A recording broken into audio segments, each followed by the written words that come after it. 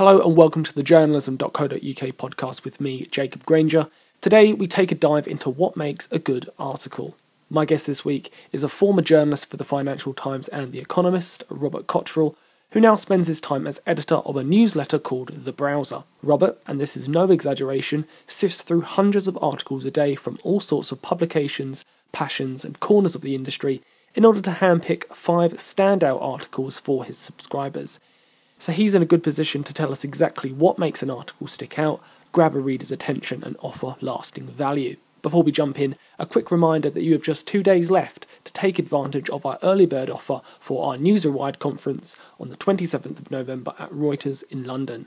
Book now to save yourself £50 and to also be in with your chance to win a Sennheiser memory mic.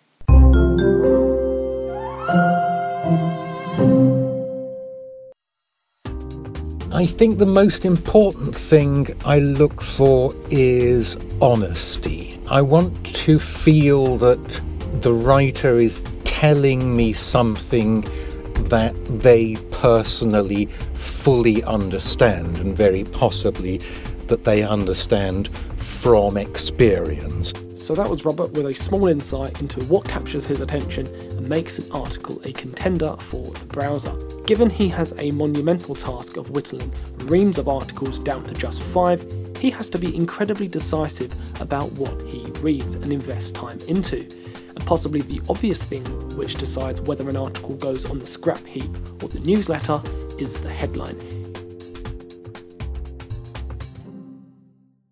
If you look at it this way, that an editor has been paid to read that piece and to extract from it the best possible headline, then if there's not something pretty compelling there in the headline, that is in itself a powerful signal. You know, somebody who is on the side of that piece and who wants it to be read, even then they can't find something compelling to pull out of it. So I do put some weight on the headline.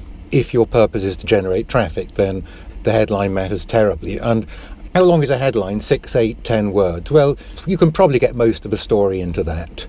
And I often wonder too who it is that reads to the end of the piece, because generally speaking, most pieces have one strong idea in them. So what you really want to do is to grab that strong idea and extract it, and the rest is basically context. So where you do get a long piece of writing which moves well, which is put together well, which holds your attention to the very end, then it really is a marvellous piece of engineering, a marvellous piece of art and craft. Well, I suppose that's the million-dollar question, isn't it, that we all want to know. When it comes to the arts and crafts of article writing, what is the secret?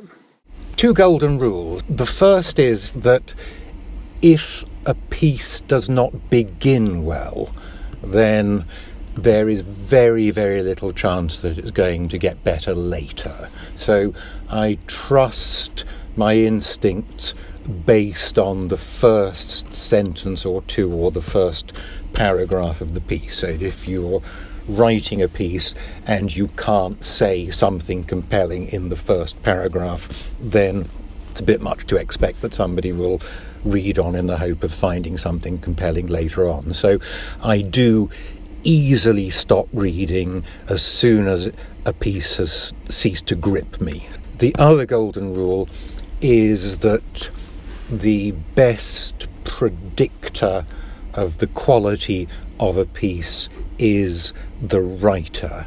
That may seem almost embarrassingly obvious, but it's actually the opposite of what the publishing industry would have you believe. I mean, the view of any newspaper or magazine is that the guarantor of quality, the place where the quality resides, is the brand, the publication. I think that's not the case. If I want to read a piece by George Monbiot, or if I want to read a piece by Susan Orlean, I'll read Susan Orlean whether she's in the New Yorker or the Atlantic or the Financial Times or Harper. It really doesn't matter.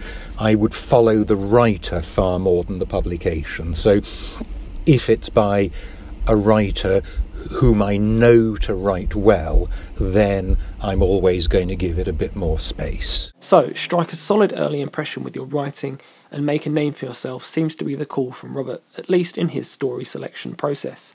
But that's exactly it, isn't it? It's subjective and personal to each of us what matters most in the news that we consume. And particularly for everyday readers, not everyone will base their habits so much on the writer.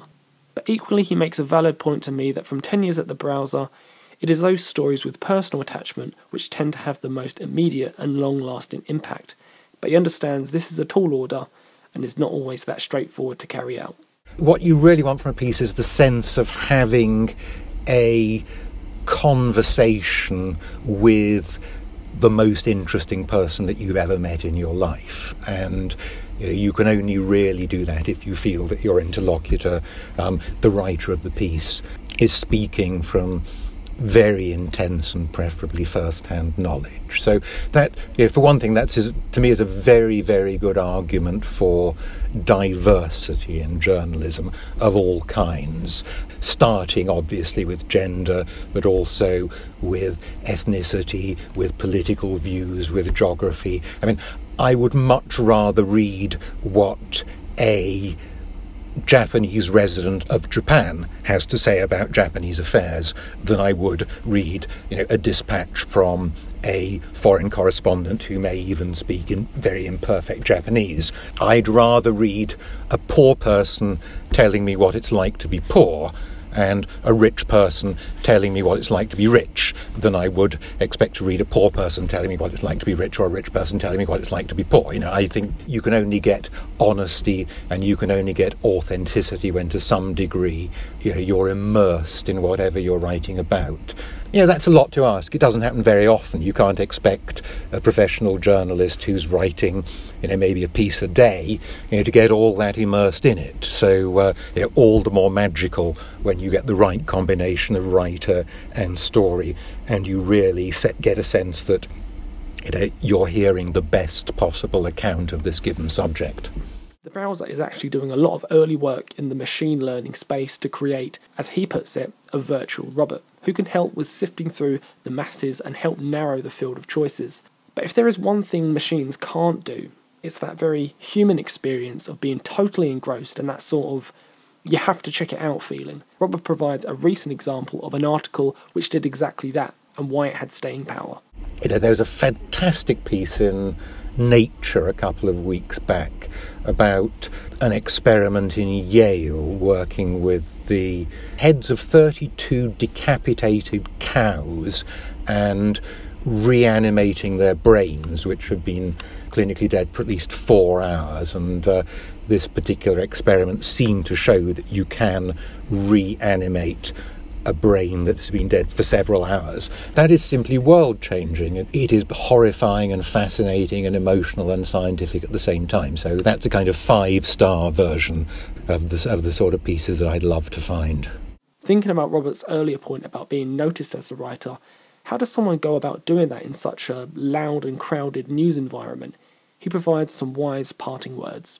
Write less. The great temptation of internet journalism is to write too much because there are very, very few constraints on publishing more. But the more time that you spend publishing shallow or templated stories, the less time you're going to have to discover and immerse yourself in the story that's really going to make you stand out. So everybody has to earn a living, everybody has to cover rent. I'm sympathetic to that, but your question was, how do you get yourself noticed? And the answer is you keep a little bit of your mind and your soul and your time free to discover that story that only you can write, and then you write it as only you could do, and then you publish it. And if it's your story, you've found it, you've done it as well as it can be done, it hardly matters where it's published in the first instance. The readers will find it, the readers will admire it, and you will make that breakthrough. And who knows, if you follow that advice, there is a good chance of your article being picked up and featured by Robert on the browser. But that's all we have time for. So I'd like to thank Robert for his time speaking to me, and of course for you at home or on the commute for tuning in. Here's Jasmine from our courses board, who has a training opportunity she'd like to share with you. Want to start making your own videos for social media? Join our one-day Creating Social Video workshop to find out how to shoot and edit films specifically for Twitter, Facebook and Instagram. It takes place on the 24th of June in central London. You can find out more at journalism.co.uk/S43. Don't forget you can reach us at Journalism News on Twitter if you'd like to be featured on a future podcast. Until next time.